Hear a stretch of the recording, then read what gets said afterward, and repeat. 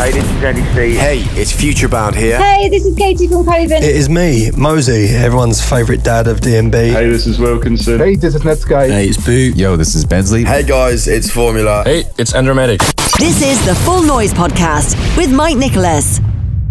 My name is Mike Nicholas. It is great to be back with another brand new episode amongst the craziness of the world right now. Wherever you are right now, whether you are in isolation, lockdown, quarantining, whatever you're calling it, I really hope that this episode can bring you a little bit of joy, a little bit of light in the darkness right now, and lift your spirits just a little bit. The guest on this episode is probably one of the biggest artists I've interviewed to date. He is number 10 on the top 100 DJs according to DJ Mag.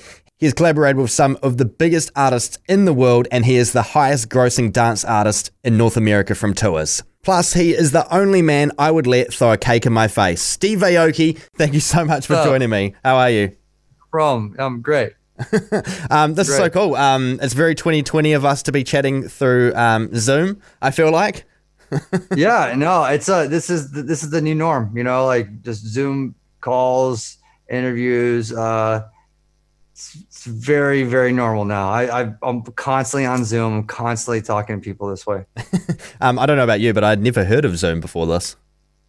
Yeah, me neither. Now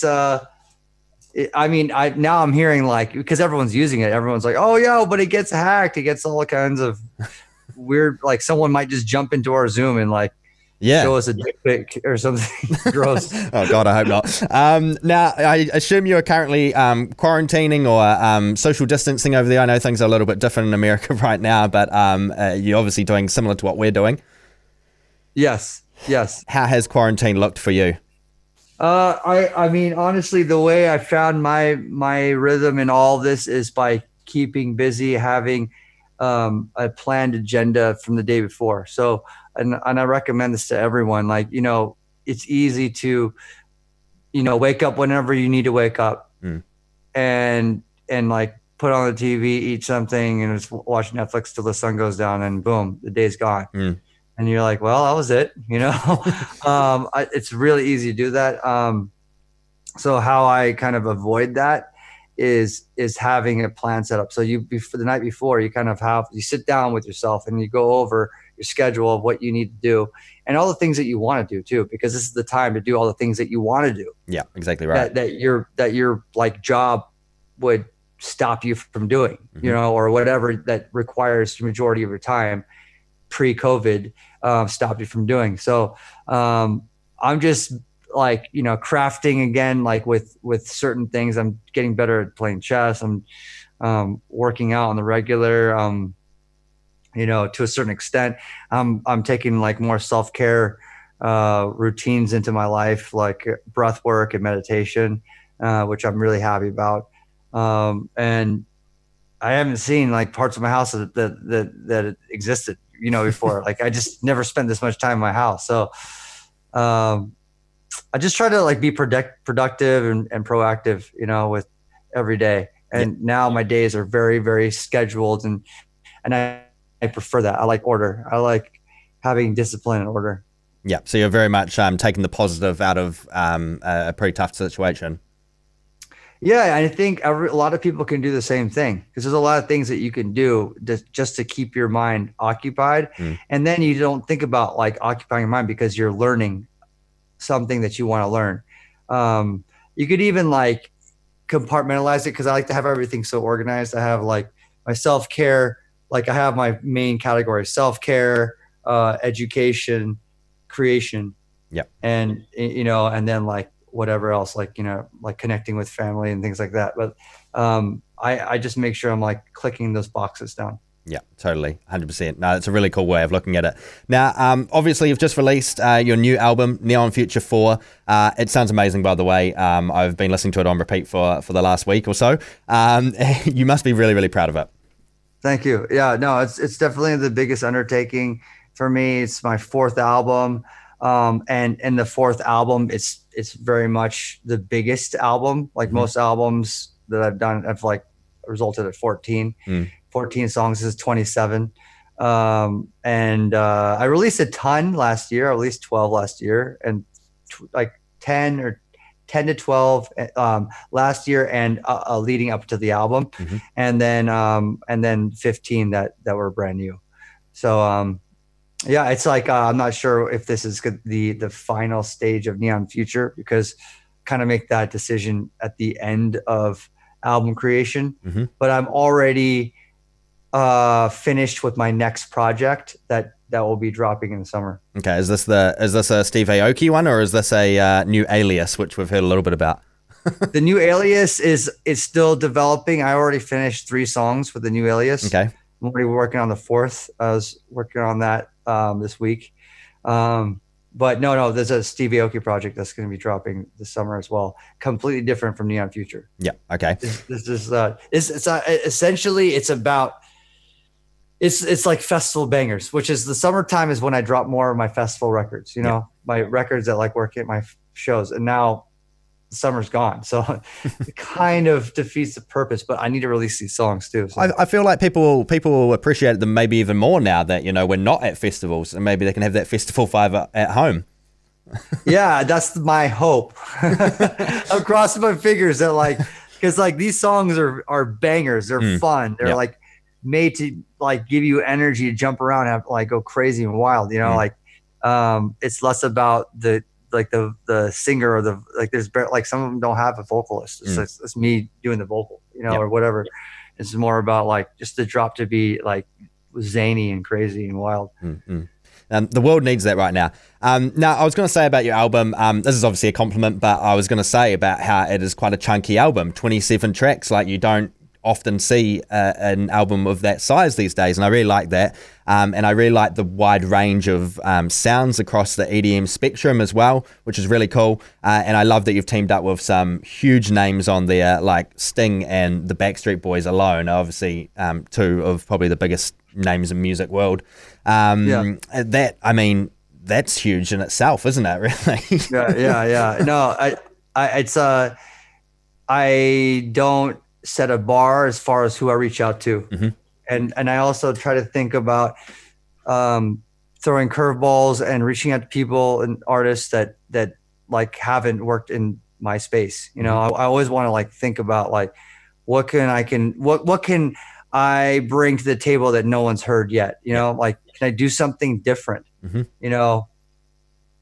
And sometimes the obvious is the most clear answer, but sometimes doing something off the grid and doing something exciting and touching and emotionally touching, like the song I did with Louis Tomlinson, that was a curveball for both of our camps at the time. And it's like a massive emotionally touching song, for my catalog, and I'm really proud of that. So I love doing that, like especially working with artists that understand melody and get melody in their own way. And then it's just more of a naturally easy process. That's right. And obviously EDM is really lending itself across pretty much the whole spectrum of music genres nowadays as well. Exactly. Now, how long does it take you to make an album of this size? And there's no like date, because some of these songs, like if I was to really track down the origins of some of these songs, like the song I did with Matthew Coma, that vocal is from 2013. Okay. So if you really go back into it, I didn't work on it for 7 years, but it's a song that stood the test of time. And that's like for me, what's really important, and it's to have those timeless songs. So if I have a melody that I can go back and listen to 5 years later and it still touches me or still makes me feel a certain way, it's, like the intention is it'll work 5 years from now, totally. Or five 10 years ago. Like my remix for Pursuit of Happiness is a timeless remix for me, for my catalog. I could still drop it at the end of my set in 2020 when I made this song in 2009. Like I would not ever think that I would be still playing the song, 11 years later. Yeah. So like I trust that. Like it's like almost like a fine wine theory. If you have a really great product, something that really touches, because like music is, at the end of the day, it's just a tool to get to people's emotions. And if you have something that can really get to people's emotions in a really, really valuable, intense way. It doesn't matter when it was written. It could be written now. It could be written 100 years ago. Yeah, totally. And that means you've done it right. Yeah. So, I mean, as a collection, these songs date, far past the previous albums I've released. But that's why it doesn't feel like it took that long, because almost each one that I did was a collaborative project, and some collaborations are really quick and some collaborations, are fast. So, or slow and, or take a long time. But it's like, when I boil it down, it's, Neon Future 3 just came out 2 years before, but I was working on songs for 4 while I was working on 3. Yeah, that's right. So it's like an ongoing cycle. It's hard to put a date on it. Yeah. Yeah.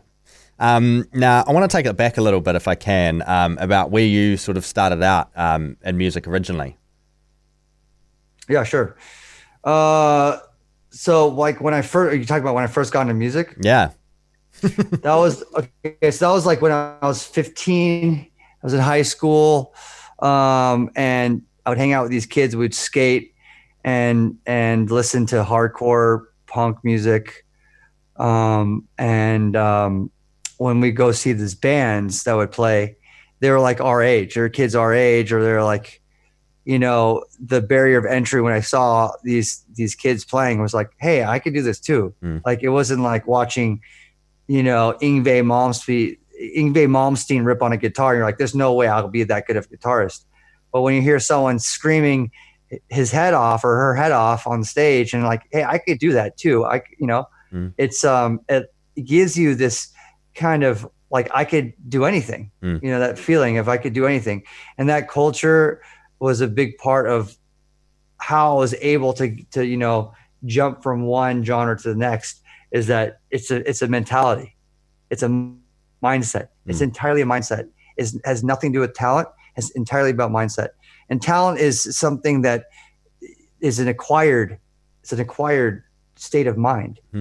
Talent is an acquired thing. You like, it's very rare for someone to like just pick certain things up, and certain people can pick things up faster than others. That's right. So like for me, someone like me, is that I don't find myself talented in the ways that I see some of my friends just pick things up so quickly. So for me, I need to put in all that extra work. So when I was with my friends, like at that age, when I was 15, I mean, we felt like we can like do the bands, and like whatever band that we did at that time was all god awful. I mean, the music that was coming out was awful. I was singing, it was awful. We recorded demos. I played guitar on the demo. It was awful. But the whole point is get it out there, do the process.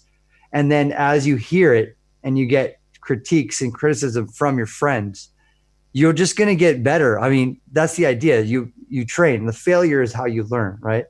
You can't learn if you're succeeding. You only learn if you fail. That's right. That way you know what to do like differently, especially if you love what you're doing. Like failure is really important in order to succeed. And if you don't love what you're doing, you're just going to exit the whole thing. Yeah. And then try something else. Yeah. So, I mean, I love the idea of us getting together, playing music, and I learned how to play guitar. I learned how to play bass. And by the time I was in college, I was in like 4 or 5 different bands, and I was playing guitar in one band. I was singing in one band. I was playing bass in another band. And I love playing music. And, during that time, I mean, the majority of my shows were living rooms, basements, illegal warehouses, generators that are like powering our equipment, any space that would give us space to play in front of 10 to 30 people. And I loved it. And I would do it again. And if we even got paid, we get paid like 20 to $40.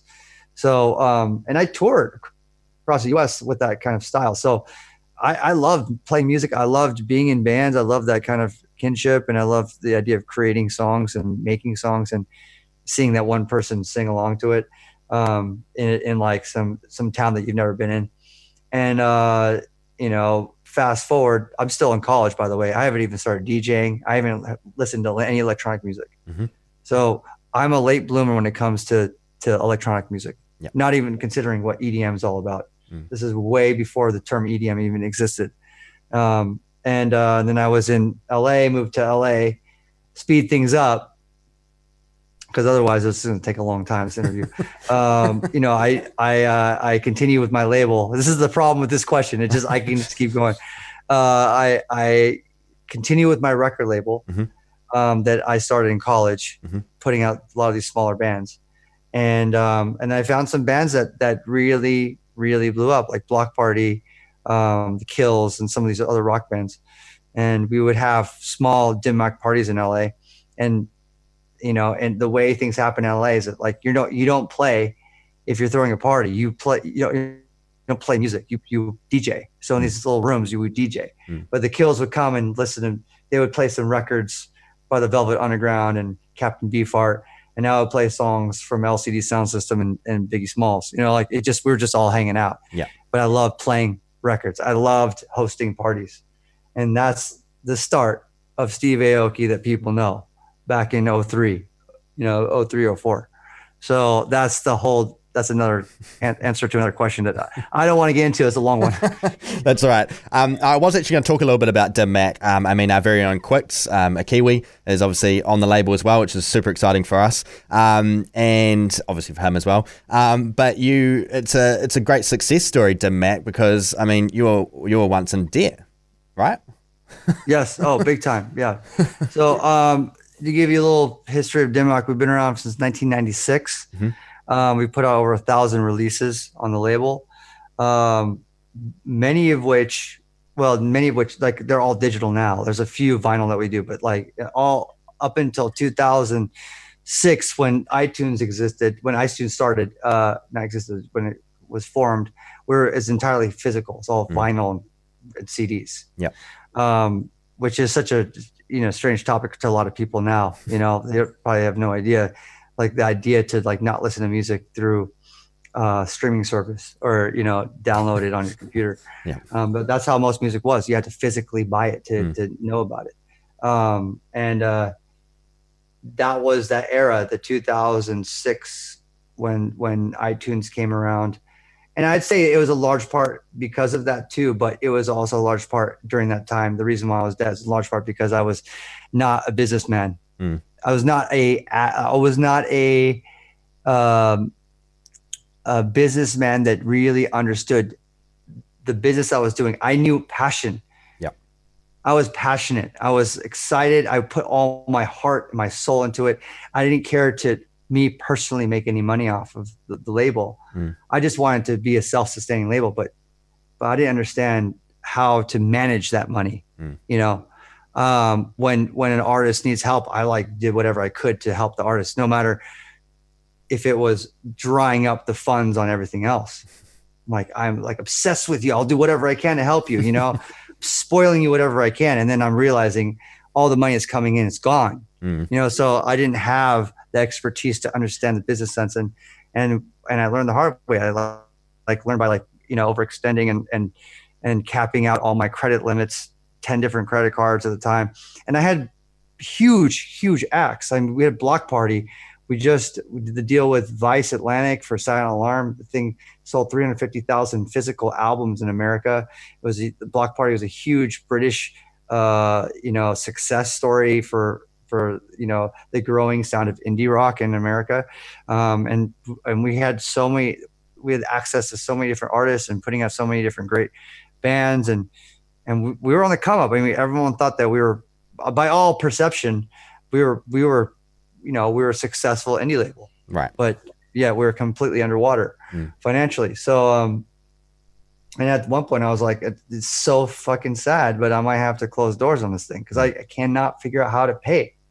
I have no idea. There's no way for me to actually pay off all the debt. So, thank God for the DJing, me just playing for $100 in these clubs. I just made a major effort in that. And I'm like, holy shit, this is how I'm making money. Because the other thing too is when you have, I don't want to get into too much detail here because I can, but when you have a label deal, most label deals are done with where you get quarterly checks, which is how we survived. So we get a big lump sum check for all our quarterly sales, and then I'd have to pay off who would have to pay off, the publicist, to, the production houses, whatever I had to pay. And then it would dry up. And I'm like, but we have the credit card bills to pay, all this other stuff to pay. And then I would be sitting with like no income for God knows how long. So the DJing was like, well, shit, I need to fucking DJ more. So then I ended up playing like 4 more shows. So what happened was I was doing 4 shows a week. What happened was I was building the Dim Mak culture in a super fast way. I'm like, okay, we're going to Dim Mak party here, here, here. And then I was just on like I was on a mission to like make money to pay off these bills. But at the same time, I was developing a culture that in a time when like we really had it in our hands. We really had that indie electro culture happening and brewing in LA. We were the cornerstone of the culture for Los Angeles. And it's crazy, but like we didn't know it at the time, but LA is one of the most important places for music altogether. It's just literally one of the most important places for artists to grow. All labels, all management, all bands, whatever, they all needed to come to LA to blow up. Yep. It was a place to blow up. And so at that point, once we started growing the culture and I was DJing all these parties, then these young artists that were about to blow were like hitting us up, and we were doing their first shows, like Lady Gaga, and later on Kesha and MIA and Santi Gold and Skrillex and LMFAO and the bigger artists were coming there to soak in the culture so they can go back to their studios and make hit songs like Black Eyed Peas, Kanye West, and so forth. So it was a very interesting time, and I was having fun doing it, and I was making money, and I was paying off all my bills. So in the next 2 years, I paid off all my debt. I bought my first car with my own money, which is a Prius, and the rest is history. And I was like, and then I got better at DJing because I was DJing so much. I just got better, and I like made more DJ friends, and then like befriended DJ AM, and he taught me a whole lot about DJing. And then I started producing music at the same time because I was remixing everything under the sun. And I was like, well, I have my Rolodex of who I can contact is grown. And there's this one guy that's always coming to my clubs. And he's always there, and he's always wiling out, and he's bringing LMFAO, and he's bringing all these different artists in. will.i.am. So I hit him up. I have like, yo, man, I have a beat, and it's fire. Yeah. And he knew me because he's always coming to my parties. He had no idea it was my first song I've ever done. I didn't tell him either. So, and he heard, he's like, this is fire. And like, he's a very like, I love it. I'm going to jump on it now. So he just jumped on the song right then and there. Recorded I'm in the House. And that was my first single in 2008. Yeah. Yeah. And of course he's been on the latest album again. Yeah. I mean, he's been on like throughout the years, he's been on Neon Future 1. Yeah. He's been on Neon Future 3, 2, and then now 4. So I always go back to Will. He's been a long time friend of mine. Yeah, I love that. It's one of my favorite success stories. I don't want to hold you up too much, but obviously once the world is normal again, or the new normal, whatever that may be, would love to have you back in New Zealand, by the way. I feel like you're well overdue for a trip over here. I think, 2014 was the last time you were here? Jeez. I did play with, I played a show with Skrillex. Yeah. 2014. Yeah, I think it was. Yeah. We went to this, the guy that he owns Space, I think, or what did he own? He's like he has a crazy house. I went to his house afterwards. So it's not Kim.com. Kim, yeah, Kim.com. Yeah. I mean, he's a bit of a interesting guy. And that was pretty wild. I think I was with Sonny too when we went there. Yeah. Oh, I love that. Well, Rhythm and Vines. Have you ever heard of Rhythm and Vines? That's a festival, right? Yeah. I'm sure they'd love to have you. Yeah. Did I play that? Did I play that in 14 or? No, that was Our House, I think. Might have been, but okay, yeah, Our House, yeah, that makes sense. I remember that. Yeah. Hey, well, thank you so much for your time. You're genuinely a really inspirational person, and I could talk to you for hours, but I don't want to hold you up. Thank you so much for your time, and congratulations on the new album. Thank you. Follow us on the socials. Just search @FullNoise.